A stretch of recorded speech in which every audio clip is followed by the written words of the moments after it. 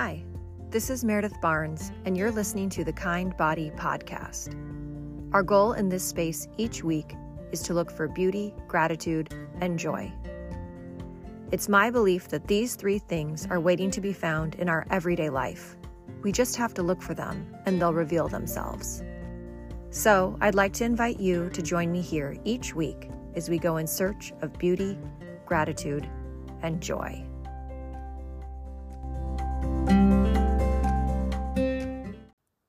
I think a lot about the Bible and how much I do or don't know about it.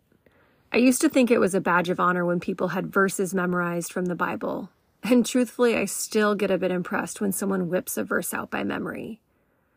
But as time has gone on and I've matured a bit, what I'm really seeing the importance of is simply spending time in God's Word, to know His Word and His story better. It's not about the verses I can spout from memory. It's about understanding the stories that unfold and how I'm part of those stories. This week, we're back to practicing another discipline within what I call soul care.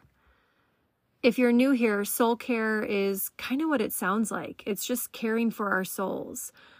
And even though it sounds straightforward and like something that we should be doing frequently, I find that many of us neglect taking care of our souls. There are lots of great options of different ways we can care for our souls. And each month I like to share a new idea of one way that you can care for your soul.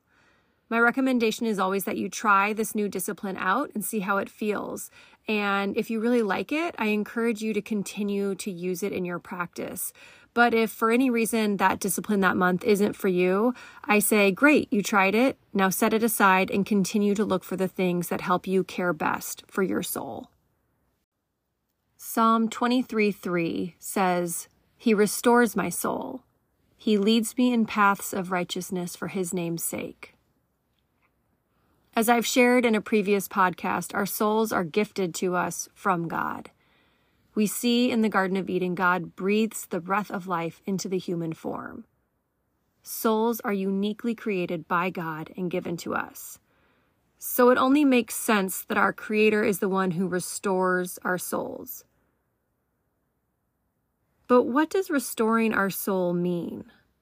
Let's go back to Psalm 23, only this time I'm going to read the entire psalm with the NIV translation. Psalm 23. The Lord is my shepherd, I lack nothing. He makes me lie down in green pastures. He leads me beside quiet waters. He refreshes my soul. He guides me along the right paths for His name's sake. Even though I walk through the darkest valley, I will fear no evil. For you are with me. Your rod and your staff, they comfort me. You prepare a table before me in the presence of my enemies. You anoint my head with oil, my cup overflows. Surely your goodness and love will follow me all the days of my life, and I will dwell in the house of the Lord forever.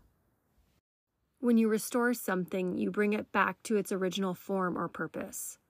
When we turn to God and surrender to His plan, we're actively pursuing restoration of our souls. This week's soul care practice is scripture meditation. I first started investigating scripture meditation last summer after a sermon at my church encouraged us, the congregation, to lean into God's Word in a way that created intimacy. Not just to read it, but to hold it in our heads and hearts throughout our day. Some of you may be thinking, I don't know how to meditate. That sounds like a lot of work. But as my pastor shared, if you know how to worry, you know how to meditate. Meditating is simply allowing a thought to catch hold of your attention and to continue to circulate in your mind. Isn't that what we do when we worry? We allow one thought to take root in our mind and continue to think about it on a loop. Oftentimes even allowing it to grow as it repeats. So let's put that worrying superpower to an even better use and meditate on God's Word. Here's how it works. Pick a verse, any verse. I'm going to give you one today as an option, but if it's not feeling right for you, please pick another one. I'm going to suggest Psalm 23:3 because it feels relevant. So now we have our verse. The next step is to either write it down so you can have it with you throughout the day and night, or to memorize it, or both. Then, the easiest way to meditate is every time you find yourself worrying, you turn to God's word instead of the words of fear in your mind. Let's play this out. Worrying about being late as you're dropping the kids off at school or headed to after-school activities? He restores my soul. He leads me in paths of righteousness for his name's sake. Awake at 3 a.m. with nothing but all the scariest thoughts in the world?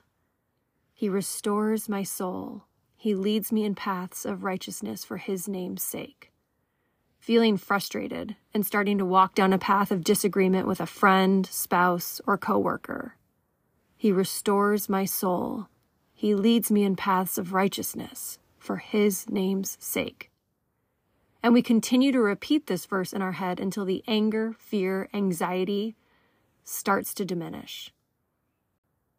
But you don't only have to practice scripture meditation in the hard times of your days. You can also turn to God's word anytime. Feeling joyful as you sip your morning coffee. He restores my soul. He leads me in paths of righteousness for his name's sake. Laughing with a friend over a funny meme. He restores my soul. He leads me in paths of righteousness for his name's sake. When we turn our heart and souls toward God and his word, the joy is endless. I can't wait for you to see how scripture meditation ministers to your soul.